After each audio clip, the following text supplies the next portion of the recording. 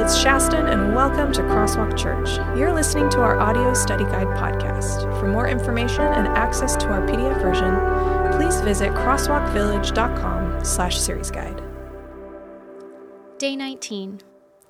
It seems that we should spend a little more time on these ideas that James has introduced for us to understand true religion. We have already made the case that our only binding should be to Jesus. But the religious structures in our lives should help us enact compassion, strength, and grace into the world.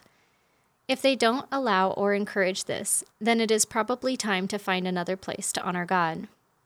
I also think we should think about the fact there were no doctrinal expectations beyond that of an understanding of the gospel.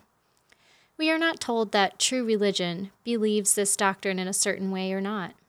It seems that the measure of true religion always comes back to love and obey God while taking care of other people. So why do we make it so difficult?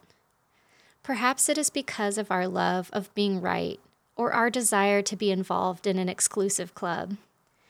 We all like the way we feel when we are able to get into a restaurant as a VIP, or when we can be whisked through the TSA line at the airport because we are a clear member.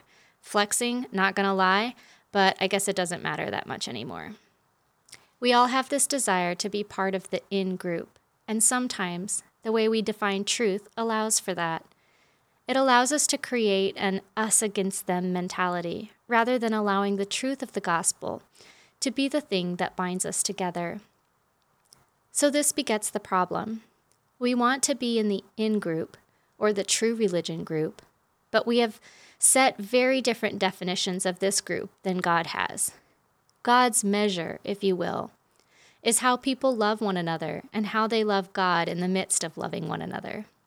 With these being the measure of love and true religion being an expression of these principles, which also has a profound effect on our own lives and ability to give us courage in the face of temptation, we see that God is playing a very different game than we find ourselves playing most of the time. We are already in the in crowd. We are the VIPs.